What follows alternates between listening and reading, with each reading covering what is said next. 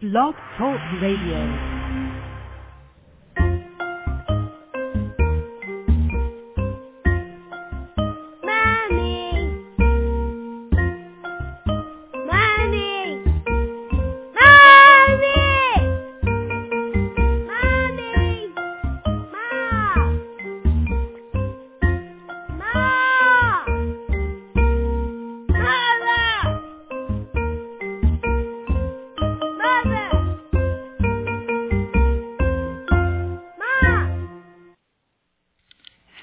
Hello and welcome to Mommas Pearls. I am your hostess, Cynthia, and welcome back. It turned out to be a beautiful weekend here in the Northeast, despite what Earl had projected for us. So Earl is actually welcome to visit any single time he wants because it was gorgeous here. And, you know, we kick off Labor Day, and Labor Day is really the symbolic end of the summer and the beginning of the school year. And it always kind of confused me as far as why the new year wasn't in tune with the school year, because when you're young and you've been in school for, I think I was in school for 20 plus years, you know, your years are the school years, and that's how you remember things, is by first grade, by second grade. So it just seemed to me, and still kind of does, seems a little bit confusing to have so many different starting points for a new time and a new beginning. And we're going to continue our exploration this week into the world of education and school and what this process all means for parents, as we're going to be focusing on all month this September, as we kick off, and our parents and the parents are getting back into the rhythm of having their kids re-engage in the school year. And one of the things that keeps coming up for me is just how vulnerable we all get as a state of parents. You know, I say in as our tagline for Mommas Pearls, which is really a family brand, that it's basically we take the most beautiful pieces of life and string them together. And there's really nothing more beautiful than watching your child go off into the world, and you're sending them out like these little pearls that you see as so perfect, but you know that if you stick them in a room, somebody can find something wrong with them. And so like every single pearl, they might have, even the most perfect pearl might still have a little bit of imperfection.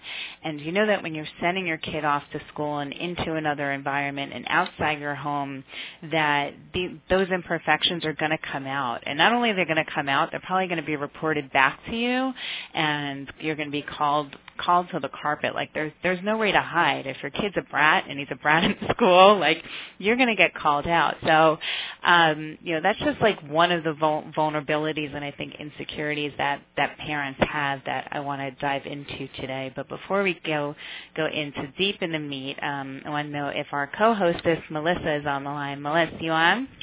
I'm here. Hello, my dear. Okay, so welcome back. Happy start of school.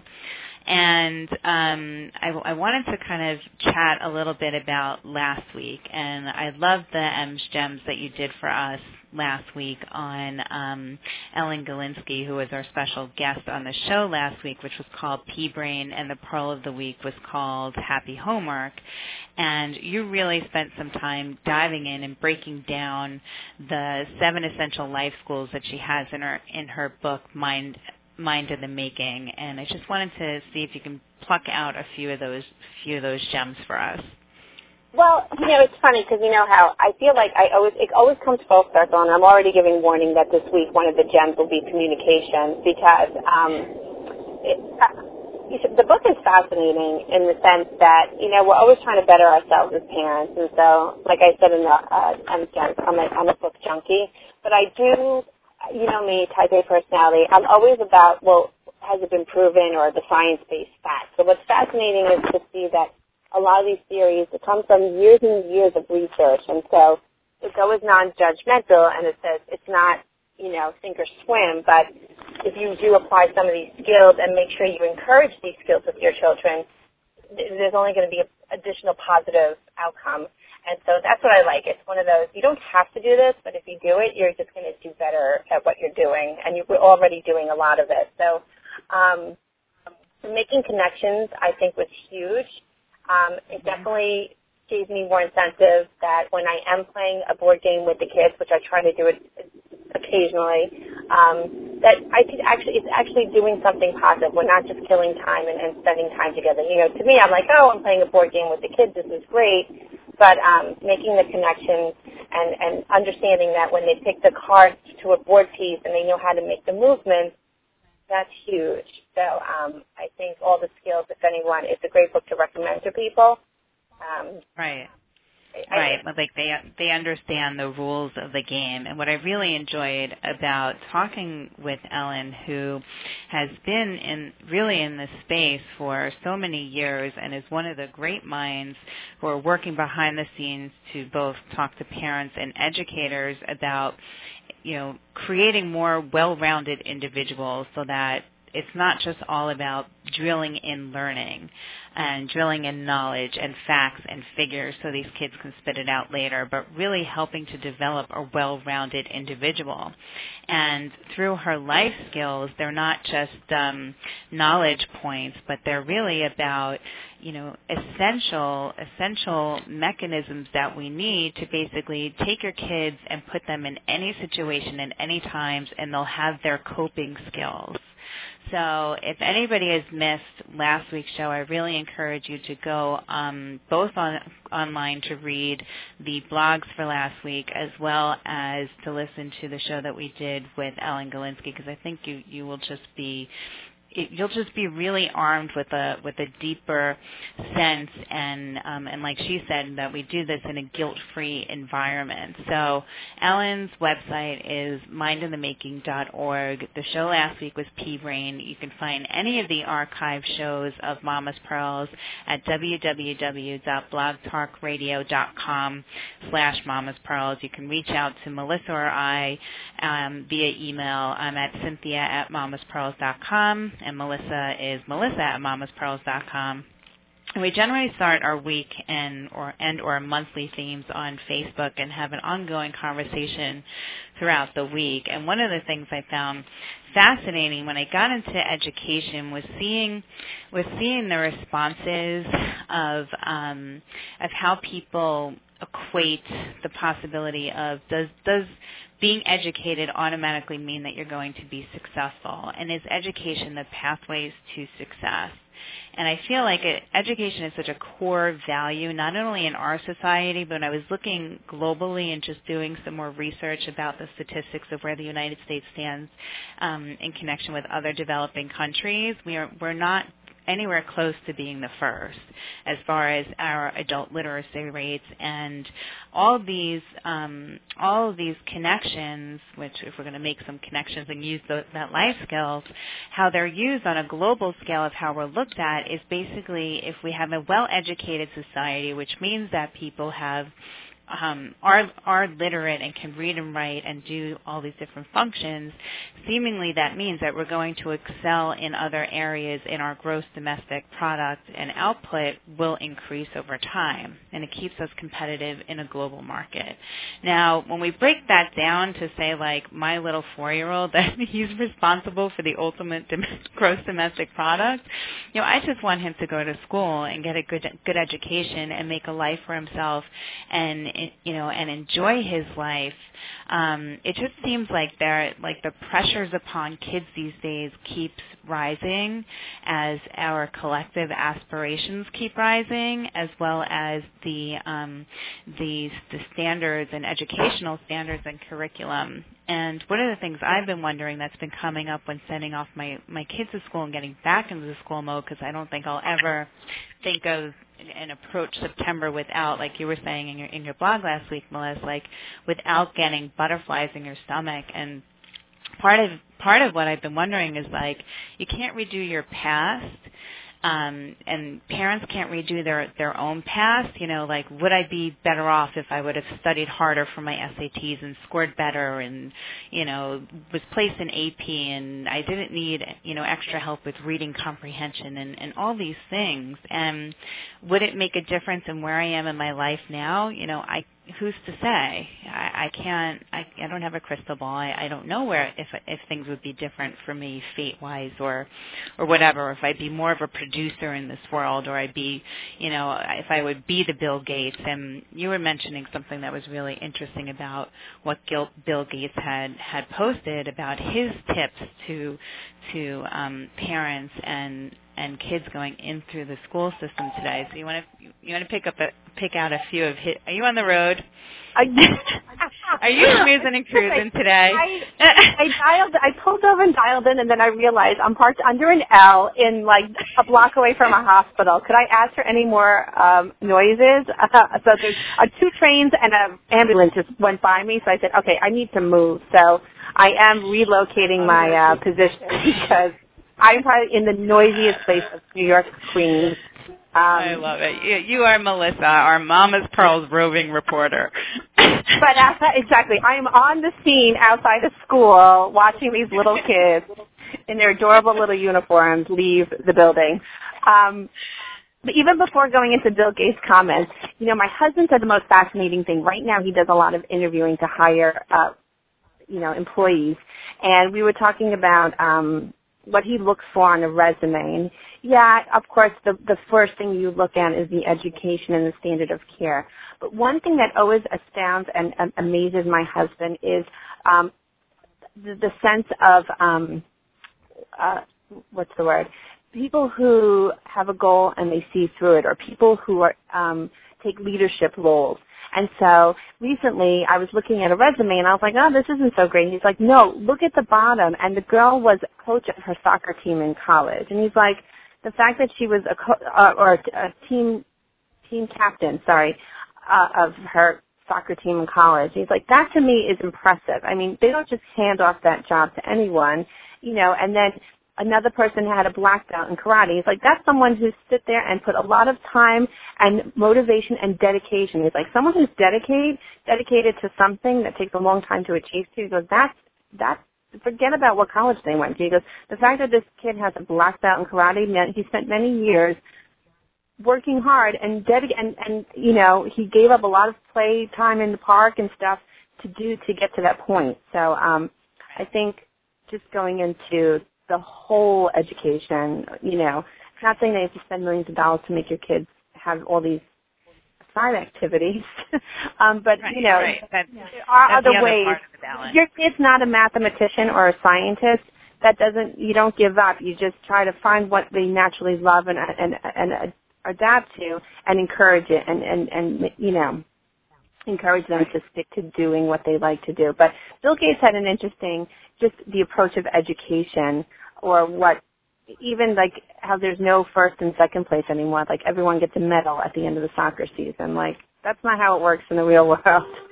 Was one of the things I found. And also, I have to pull up my laptop and review this, but Pull it up, get them fresh, because I want to bring on and introduce our special guest today and invite anybody who's listening and wants to join in the conversation. You can do so by calling into Mommas Pearls at 347-327-9450. And our special guest today has been a personal guide of mine in sort of navigating the school system and helping me figure out what's going to be best for my child. And I think it's really important when you have people within your own school district who you can lean on and you can trust. And my first reaction to our special guest, whose name is Marlon Villalva, is that he's so paternal, and I just feel like he really is like everybody's father and really cares for the students who are under his umbrella and under his supervision, and that we're really all so lucky that when we do find a school administrator who will give us a helping hand and an honest look. And I really wanted to talk to him today, one about just the general pressures on kids, but also for him to kind of give us some tips and some guides of how we as parents can help them do their job best. We said this before, and we said this last week, and it's the same with healthcare when we were talking on Dr. Mom, is that your child's education is a team effort, and there are so many people involved in the process. So when we have somebody like Marlon, who's been in his profession in his position for over 13 years, and his entire background has been about advancing, kind of like you were saying, black belt, and advancing through the belt to really gain a stature and gain an understanding of what children need to succeed and how he can best serve them from the administrative position. And he's a curriculum associate for pupil personnel services and has been so for the past 13 years. He supervises a professional staff for the personnel services in K through 12. He's also is the chairperson of the Committee on Preschool Special Education, and he's basically involved in planning interdisciplinary projects to integrate special education and support services into the regular education curriculum. So I'm very happy to welcome Marlon and to introduce you to the Mommas Pearls community. Marlon, are you with us? Good morning, Cynthia. Good morning, Melissa.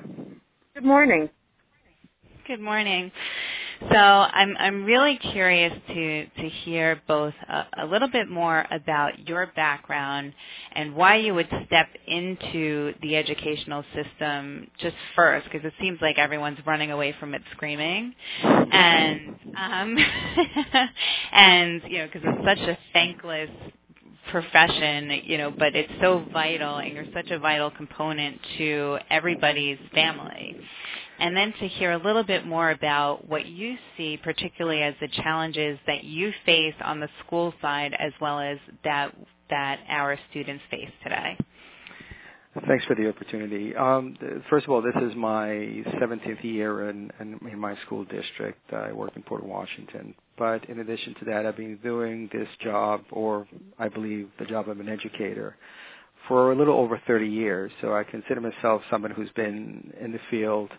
I worked in 12 different schools and or districts in my career, and I've done everything from teaching elementary school through teaching adult education and supervising programs, both preschool through adult education. So I consider myself very fortunate to have had enough background to form some opinions, I guess, that are very personal, but are only based on nothing more than experience, personal experience. As someone who sees children coming into our schools from as young as 2.5 years of age, and trying to come up with programs and services that are, in my opinion, the appropriate services for these children, with the goal of making them as successful as possible and making sure that once they come into kindergarten, which is when reality hits, to make sure that they can integrate into a school environment and be able to not just navigate, but be able to navigate and succeed in that school environment, which is a very different world than what we as parents provide for our children. So it's quite a task. It's challenging, but I love it, and I do think it's a very rewarding profession, because the one thing that I cannot get from anywhere else is to have a parent who come to me 10, 12 years after I've chaired a meeting for their child and say, by the way, I want you to know that he's going to college, or that she's graduating, or that she's graduating her, her bachelor's degree. And it's just very gratifying to hear that from parents. I feel like I had some minor contribution in that success, and I take that with me as, I guess, my own intrinsic reward for what I do. And I think it's so crucial. And last week we were really starting the conversation at the very beginning. And Ellen really focuses her work on babies and kind of pre-K. And and there are tools that you can take all the way through. But I really wanted to talk at the start. And now working with you and kind of a little bit further into the preschool, as well as the K through 12 aspect. And one thing that you said, which I feel and been noticing, even the distinctions are even more severe, is kind of really the different frameworks and environments that our kids have to navigate. And one, like you said, our home environment is very different than the school environment. And the school environment, I see, is also very different than the work environment. So, we see putting kids through school as kind of a gateway to their future selves, which is really their working adult selves, but they're very distinct. And the curriculum that we form and the skills that the schools are focused on teaching and developing in our kids is very, it's essential, but it's also very different. So how do we kind of grapple, I guess, to support those different environments? Sure. Well, first of all, I think that as parents, one of the biggest dangers, and as we become more educated and we have more access to information, one of the biggest dangers is that we tend to go on the internet and find multiple resources for parents, for teachers, for everyone. There's always something written for everyone on the internet.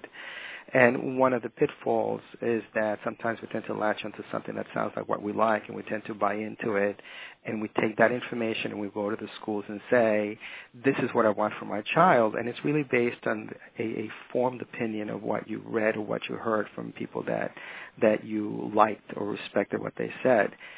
And the clash, if you will, comes in, or that dissonance comes in when what you're bringing to the table, to a school, to a classroom, to a teacher, is something that may not necessarily be in that teacher's or that school's understanding of how children should learn.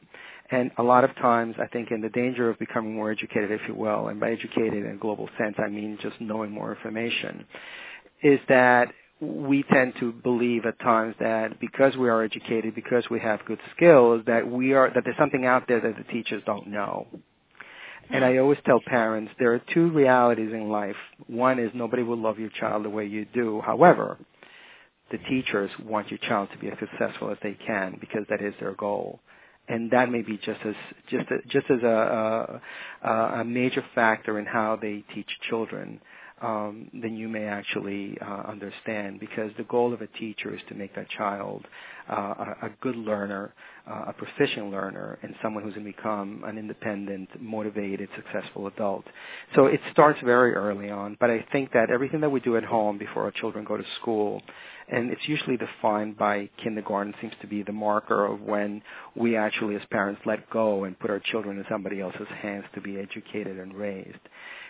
Whatever happens before the child goes into that school has basically formed that child's opinions, beliefs, and somehow shaped their behaviors.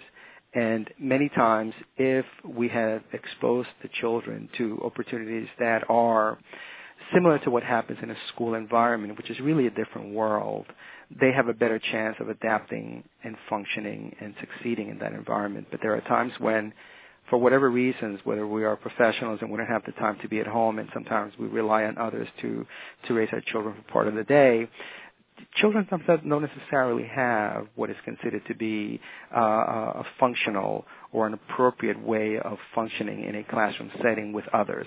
If there are a child who never had enough play dates, and never had to share, never had to take turns, never had to be kind and asking to join or to partake in something, they're going to have a tough time coming into school. So much of what happens to our children when they come into kindergarten, if you will, is what we've done at home. And I love the fact that your program is geared to this topic, because I think it's probably the most important area of child education that you could address, which is preparing your child to coming into school and being part of a different social group with different social norms, with a different climate, a different culture, and to be able to be part of, depending on where you live, of course, of a group of very different learners with very different styles and very different behaviors. And when you talked before about, what makes successful adults, there are so many theories out there from psychologists. You can look at multiple intelligences, which is Howard Gardner. I mean, he has a whole book about it, or Daniel Goleman, who can talk about emotional intelligence. And many of these professionals will tell you that, these are the key elements and these are the essential parts that a child must have. I firmly believe, based on my experience, and it's just my opinion alone, I believe that when we can teach our children to understand, to appreciate, to respect, and to share with others, and you teach those basic skills to them, they can pretty much function wherever you place them. So the key, I think, it's more of us as parents to give them that education prior to going to school, teach them how to share, teach them how to respect, teach them how to listen, and teach them how to ask for things in a way that it's positive, that it's emotionally sensible, that it's a good way, a good effective way of getting what they need. Because ultimately, and I love the book, it's called Successful Intelligence, that's Dr. Robert Sternberg. One of the key points in his book was that if an individual learns how to communicate and understand others, that individual can be successful. Whether the education piece is there or not, it almost becomes secondary. The fact that they're able to speak with people, work with people, share with people, and even know how to disagree with people in a way that is respectful and still get their point across and still get what they need, they will be successful. So it's a very complicated issue that I think it's been highlighted and written by many, many different individuals with a lot more research and experience than I have. But I think ultimately the bottom line is we have to make our children to be a little more resilient, to be able to know how to ask for things, to know how to ask for help, to know who to go to for that help, and to be able to let you know how they feel about things. Because that emotional development, which is key to any individual, comes a little late. It usually comes by the time they're in kindergarten. Sometimes it takes a little longer, and some children take a little longer to develop that than others.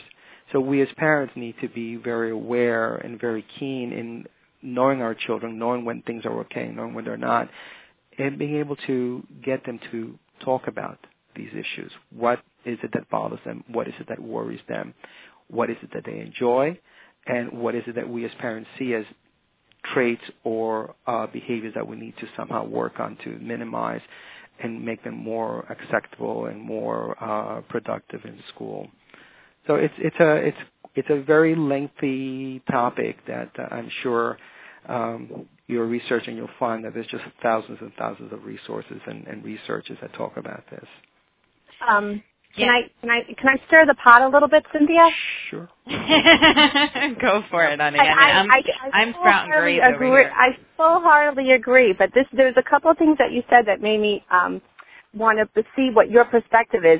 I think sometimes parents do this justice because you were saying how you got to get kids to learn to communicate and ask for things, but I constantly see parents doing the asking and making the decisions for their kids and thinking that their kids can't make these decisions or thinking they know what's better. And one example is the first day of school, you always have parents that are not happy with the class placement, you know. And I feel like these schools don't throw the cards up in the air and just put kids, especially kindergarten where there's a lot going into it, but they don't just place kids in random classes. Most often they try to match the kids' personalities or what they know about kids with the right teacher, but yet sometimes you have these parents that come in and want their kids to be with another friend of theirs, and they think they know better than the system. So I think to stir the pot a little bit is we're trying to get from the educational perspective how we can or help moms better take a step back. And although we're very protective and we want the best for our children, sometimes it gets in the way of knowing that the school knows what's best for our children, and it may not feel so good, but it's actually the right decision. I think that, that emotionality is such a major factor in how we as parents react or, I guess more than anything, react to what happens to our children and where they're placed and who their teacher will be. What many parents don't know is that when we look at children and want to place them for kindergarten, there's a committee that gets together, at least in the district where I work. There's a committee that actually takes the information that they know about every single child, and they look at the teacher's teaching style, the teacher's characteristics that make them an effective teacher. And they do their best to match as best as they can that child's learning needs with that child's teaching needs or teaching style.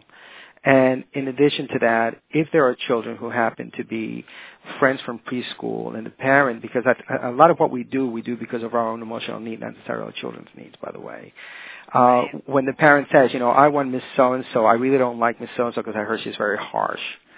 Or I heard that she doesn't teach writing until the middle of the year. Well, they'll have some perceptions that are formed on what they heard or something else. That emotionality takes over rational thought. I like your parent accent. I think that emotionality takes over sometimes, just the rational thought, and the fact that when you place a child in a school in kindergarten, you're placing the child in the hands of somebody who's educated, somebody who has, for most often, usually a master's degree in education, to somebody who's going to college and really learn as much as they can about how to teach children. And I think sometimes we need to step back. And I always tell parents, when you have an electrician come to your house to change a lamp, are you after them making sure that they are doing things the way that you think they should be doing them, or do you let them do it because that is their field? Well, this is what a teacher does. A teacher educates. A teacher. Hallelujah. Yeah. And I think sometimes we as parents need to, identify the fact that they do know what they're doing, especially someone who's been in the field for a while. I mean, you get a sense of who they are by speaking with them.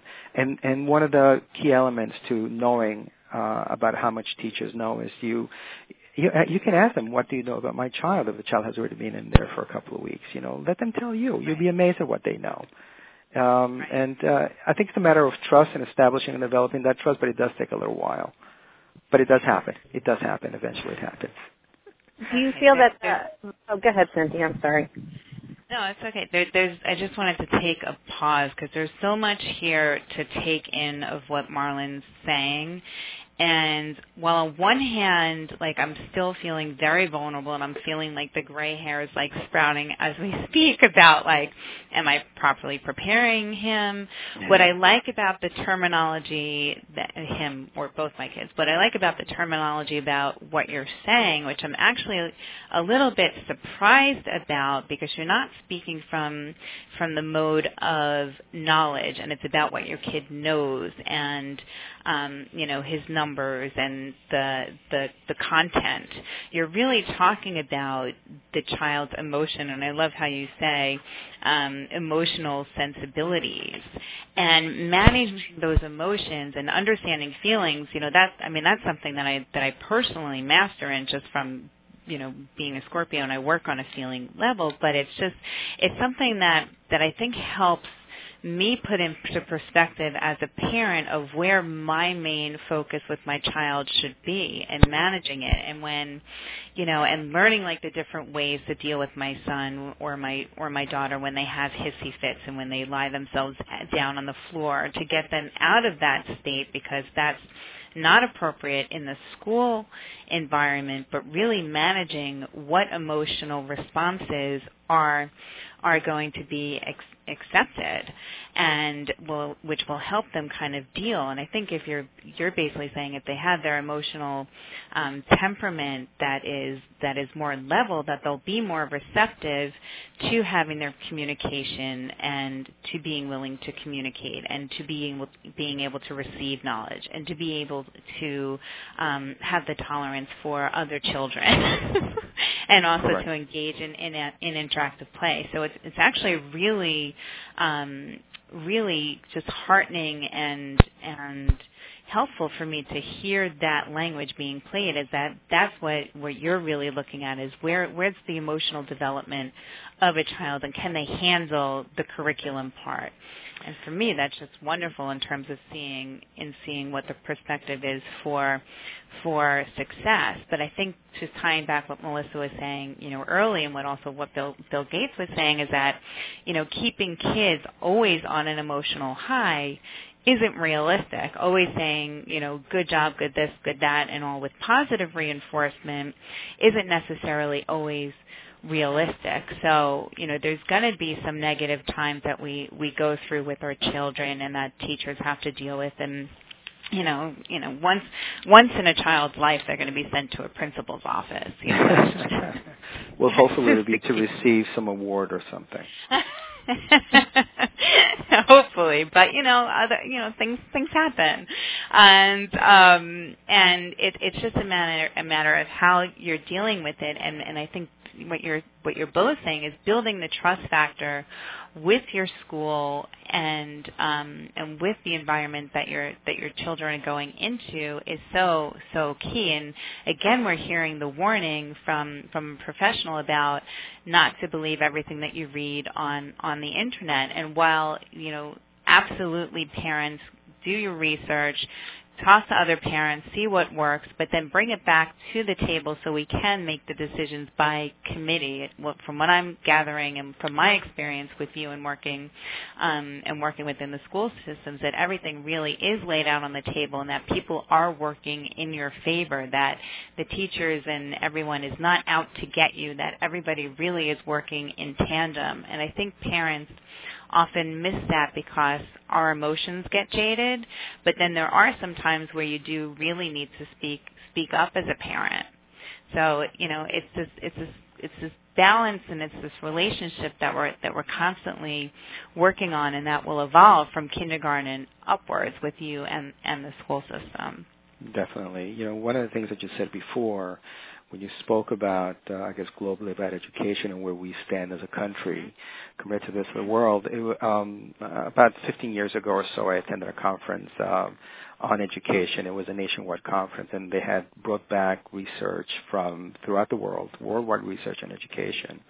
And it was very disheartening to hear that we as a nation are, I believe we were fifth or sixth in the world as far as education, knowledge about education, because what we found is that throughout the country, because of the way our education system is structured, we have the broadest exposure to learning, but not the deepest, meaning that, if you take a math curriculum for a child who's gone through kindergarten to 12th grade, and you compare that child from New York to a child in, let's say, California or Nevada or any other country in any other state in the country, you'll find that there are some such major discrepancies in what each of those children know about a particular topic, and within that topic, how deep do they really know that topic. And what we found is that we're very shallow, if you will, in our knowledge base compared to other countries. And that was very disheartening. I mean, as an educator, it was an eye-opener. And I said, oh boy, we have a lot of work to do. And I think that as we move on in the future, I think some of those changes will happen so that we have a more common type of curriculum. But that's a long time coming, and it's a very political issue that needs to be discussed further down the road. But I think in general, we are not as educated as we think we are in comparison to the rest of the world, which is a very humbling concept if you think about it. We're not as smart as we think we are. No. We're not all that. But you said a couple of things right there that ran really deep for me was, one, yes, the whole educational system, there's this whole host of politics behind it about the creation of the Department of Education, which is basically a party line supported thing, and I don't want to necessarily focus on the politics. Maybe in November with midterm elections we can get into a little bit more, but I think parents need to be aware of those issues. Yes. and do their research around what they think works best for them and their family. And Melissa and I kind of bat the ball all the time on political issues, but one thing that I think that you said was interesting, because it's kind of how I see myself and what I liked about going to law school and what I liked about the educational system was that, I find that I know a little about a lot of things.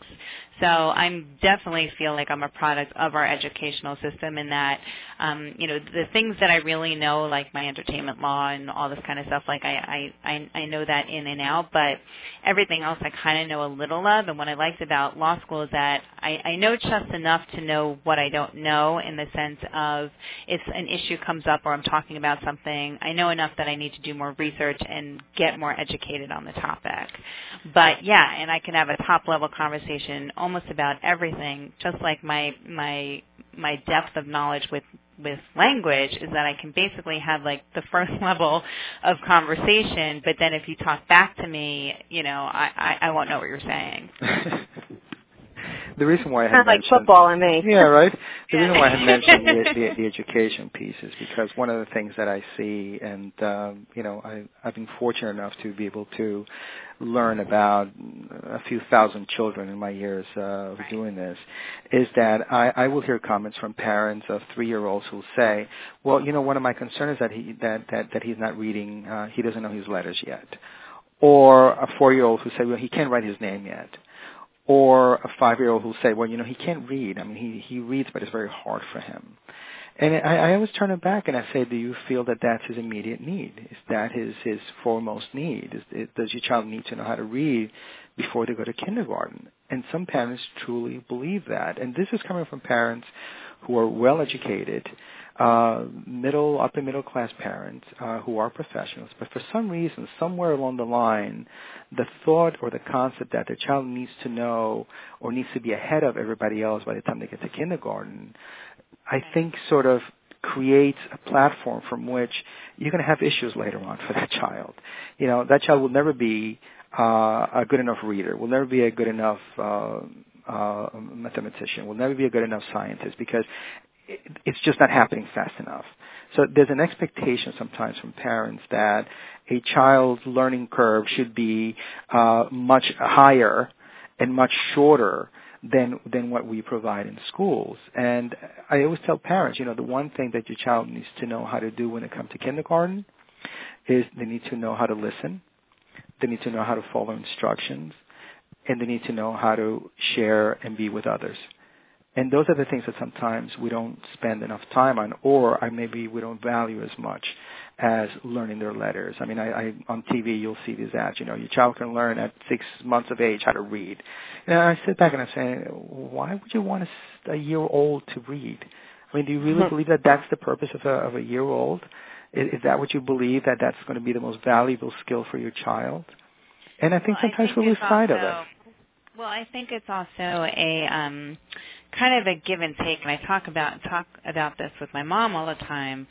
My mom, who's a social worker and a therapist, and we always talk about child development. It's like, do you take one over the other? Like, we see that the really early years is for the imagination to grow and for that creative play and to just get acclimated to the world. And when you pile down so much knowledge, are you stomping out like those other skills?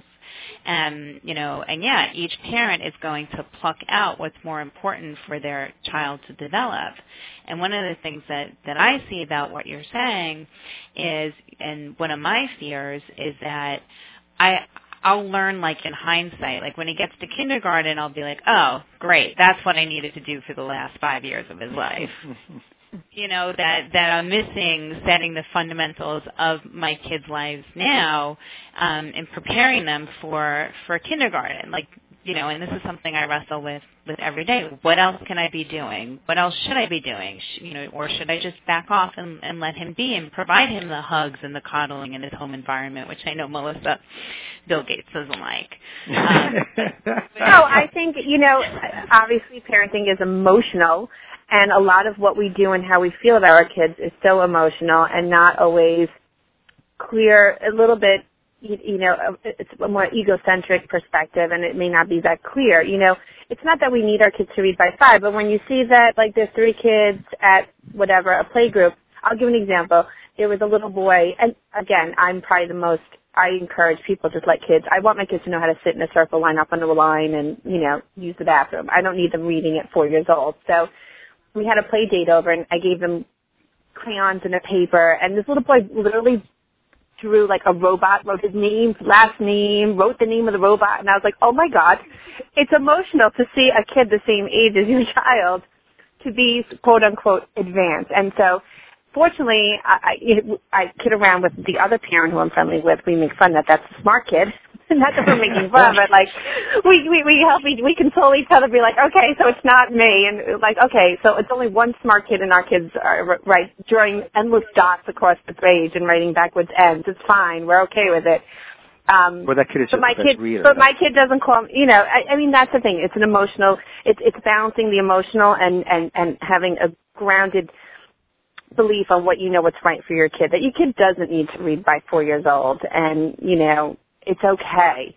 And to just embrace what they're doing, what they do excel at, or that they can line up in a line, or they respond when the lights flicker to pay attention. Like, that to me is an important social skill for them to do well in school in the forwarded years. You should know that some of the research that's out there. There was a study for students who went to Xavier High School, and all these children, of course, were considered to be gifted children. That attract them 20 years down the road after they left high school, and they wanted to know, like, what became of them, what became of these little geniuses that came out of Xavier and some of the other top schools, in the nation. And what they found is that they did not go into fields that you would think were the fields to go into, such as science research and discover cures for cancer or something that's really truly meaningful work. Given the fact that these students had all these gifts, they went into fields that were, I think, less glamorous, such as teaching, many of them, and professions that you would not necessarily relate to a student who's graduating with 140 IQ from a top school in the country. So, I think a lot of that has to do with sometimes we as parents tend to direct our children, or sort of not force, but I think guide and direct our children towards particular areas where we feel is important. And, parenting is trial and error. I think parenting is we tend to do most of what we learn as children from our parents, we tend to do with our children, which may be a good thing or not, I don't know. But that's all we know. And unfortunately our children don't come with little handbooks, on how to teach them the right things in the right way. It's more of a trial type of experience. But I think for the most part, what I see is a lot of parents who are so well-meaning and so directed and so emotional about wanting their children to be successful, to the point that they will do things for the children rather than teaching the children how to do it for themselves. And this is what you said before, that sometimes we speak for them, we don't let them speak. And what that does is really creates this dependency on parents that is not necessarily essential for them, because you'll find in nature that if you put children together and you put them in a play group, you'll start identifying, like, which one is the one that likes to take charge, which one is the one that likes to follow, which one is the one that's good with his or her hands, and which one is the one that's good with speaking or arguing or defending. So you'll find that there's so many just natural traits that we are born with that is not necessarily learned, but just inherent in your being. And I think the goal as parents is sometimes identify what those strengths are and capitalize on those strengths in some way or in another. And the teachers are your resources on teaching you and helping you how to do that, because that's what they do. That's what they do for a living. They know how to capitalize on children's strengths, and that's what parents should get from teachers. They're a great resource, and I think sometimes we don't use them enough. We don't access them enough. They have a lot of knowledge. Right. I think there's so much. There's just so much that we're talking about, and I mean we're coming up even to the close of the hour here, and it's just scratching the surface. And one of the things that I mean, obviously I keep harping on, that I keep going back to, is the knowing a little about a lot. And it's like, are we then moving into creating nations of know-it-alls if we really know it all? And all the, and have, but I understand in terms of taking our education one step deeper. So, I feel like we're in a system that just requires us to almost regurgitate out knowledge in terms of just testing and doing, rather than really looking and seeing how our children are integrating the knowledge and curriculum that we're putting forth. So I do think that there is a long way to go, and I should mention that all that we're saying about creating little geniuses is why this week's topic is called Little Einsteins, and the pearl of the week is a mind at play. And when we're really what you're really saying is that it's not just a mind that we're working and growing and creating curriculum for. I'm making up my new dictionary here. It's wonderful. But it's really your child's being, that we're working from all of it, that the collective education of your children is not just the curriculum, not what they spit out. It's not what they wind up doing for a living that matters. It's really who they are, how are they developing as a person, how are they feeling about what they are doing. And time again, when we talk to professionals and talk to the guests on our show, it comes back to like, step away from your children and let them bloom. They have their own agendas for being here and for being born and what their paths are going to be. And the best that we can do as parents is to guide them, but based from their vantage point. And I think that is so hard for parents to do. I mean, we put so much expectations and pressures upon ourselves and on our children for them to be, whatever. And I think what Melissa was saying about, looking over in the playground and seeing Johnny and Susie and Timmy all doing one thing, your child might be doing something completely different. And for us to kind of trust that's okay for your children, I think is really, really hard for a lot of parents. I'm sure. Especially when you bring it back to the social circle and you say, hey, well, this is what, my kid's doing, and my kid is still into lightsabers, which he is and probably will be forever. I think the most important thing you can do as your children go into school is let that teacher know as much as you can about your child. Let them know as much as you know about your child, because that will help them. Problem was, for me, I'll just give them all my past Mommas Pearls. If you really want to know about my child, I will tell you how much time do you have. I have no problem talking about my kids. But so maybe we should talk a little bit about filters. What's the most important, parts of the child that your teachers need to know about? I'm sorry? What's the most helpful information that a teacher can know from a parent about their child? I think to let the teacher know whether they are followers or whether they like to take charge, and how do they react to change. Because sometimes there are children who love or enjoy certain activities and not others, and I think teachers should know that, particularly when they're little. There are little guys who like to get their hands dirty with clay, with sand, with dirt, and others who don't want to touch it. And I think it's important for the teachers to know that, just to avoid situations where they're asked to do something that goes against their grain, that goes against their nature, because we can't force that. If they're not ready for it, we don't need to push children to do something that they don't enjoy or like or are good at. But only you would know that before the child comes into the classroom. Teachers don't know that. Let them know if there are any things that they really are dislike. Or there's some children who like to be close to other children, who need their space. There are others who like to be right next close to other children. There are children who love to sit on the floor. There are others who like to flop on the floor. All those things are important. Let them know, how do they function at home? What are the things that they enjoy? What are they good at? What do they struggle with? Let the teachers know that. I think that's really helpful. Melissa, was there something that you wanted to tap into from earlier?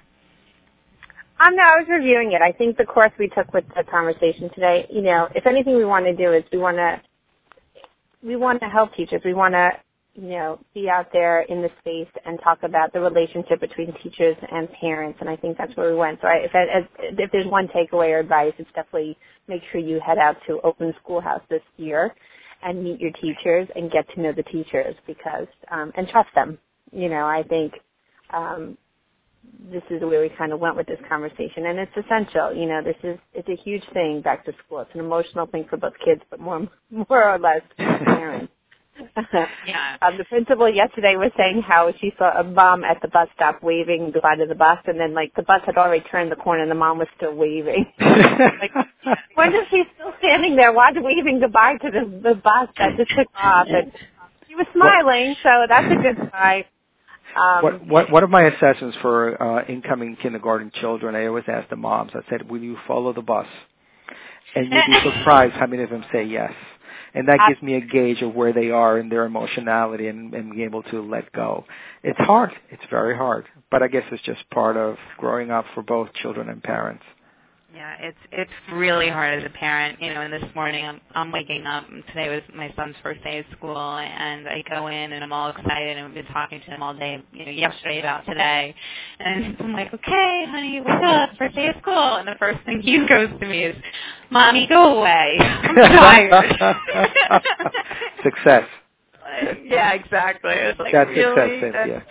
Great job. That's the first day of school, and and like I know I've told you this before, but I'm glad that you're actually kind of reinforcing it, or at least I'll make the connection and string that strand of pearls together. That I see my role and parents' role. Like I will keep my kids delicious for you and happy and just delicious and yummy babies, but and the rest is up to you. We'll do the rest. Yeah, thank you. So I wanted to thank you so much for coming on and sharing with us. Before I did do a sign-off, I did want to ask you our weekly customary questions, or Come Tell Mama questions. Okay. So you up for it? Okay. Don't be scared. Don't be scared. It's not a test. Okay, so Come Tell Mama.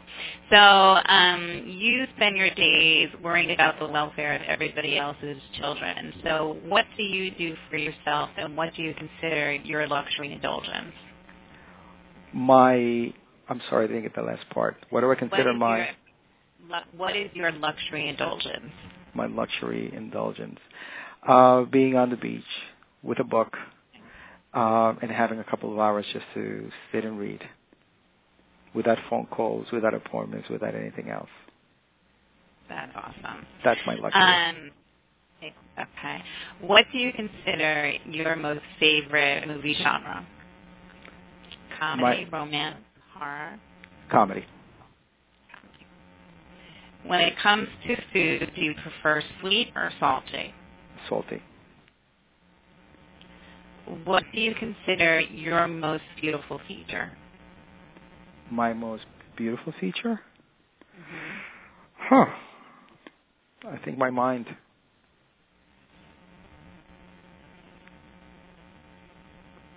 Mind is a terrible thing to waste, right? Yes, it is.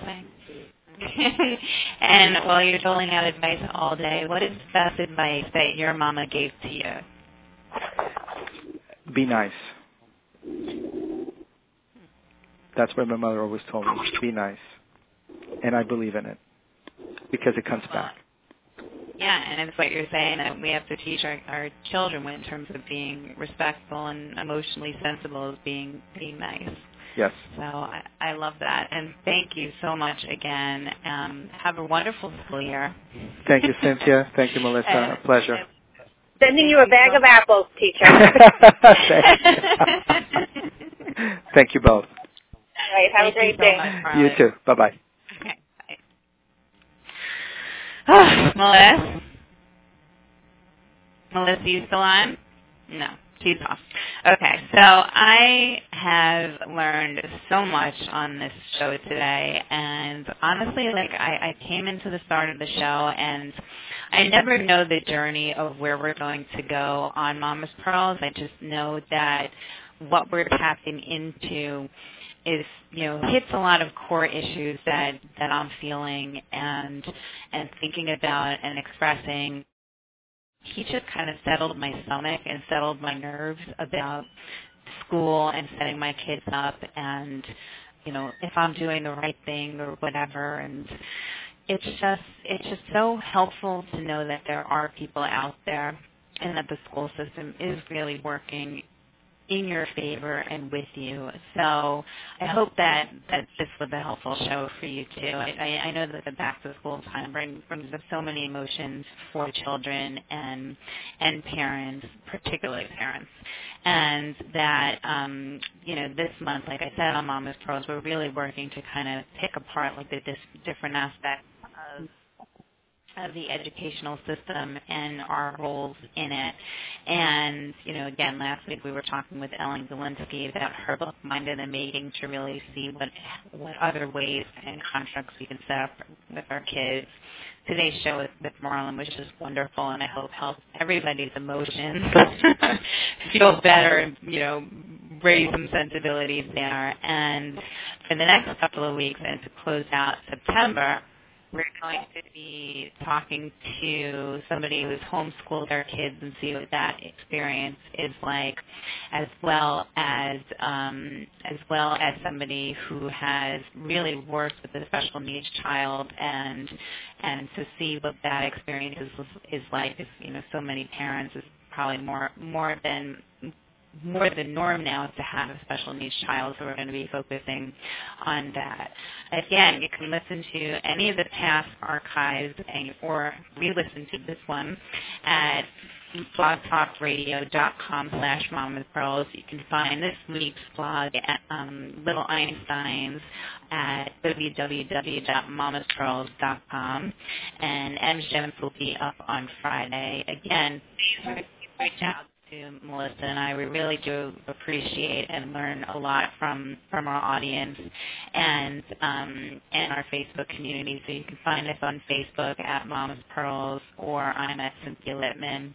And you can email us at cynthia@mommaspearls.com or melissa@mommaspearls.com. And you can follow me on Twitter at CynTweet. And again, this is Cynthia of Mommas Pearls reminding you to enjoy your children and your family. Say I love you. Remember that with going back to school, your child may not necessarily be the ultimate little Einstein genius of the curriculum, but they are your genius. They are your creation, and enjoy them. Have a great week, everyone, and to the kids, enjoy your school.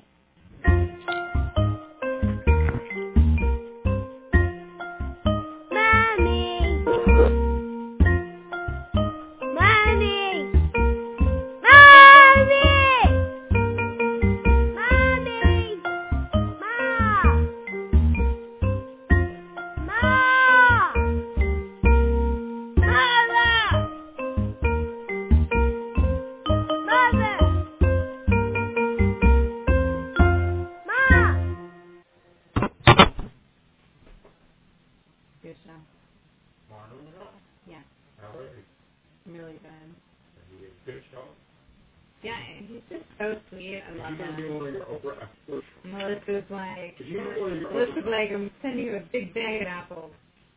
I couldn't answer my text question.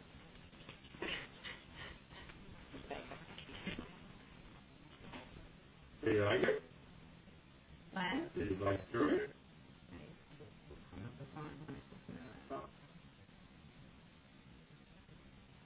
You have a phobia or no? Don't. How could we get an electric from you? I'm going, how do you get out safety on that? Not right after my show bombardment? Jesus Christ. Oh, Jesus.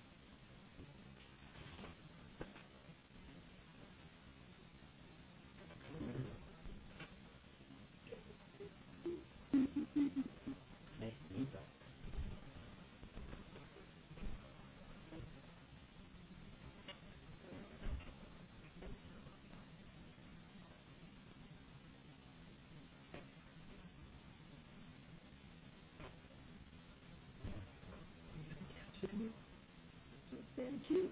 It has to be the answer. Still for sure, we can't tap them. Yeah, we are. God damn it.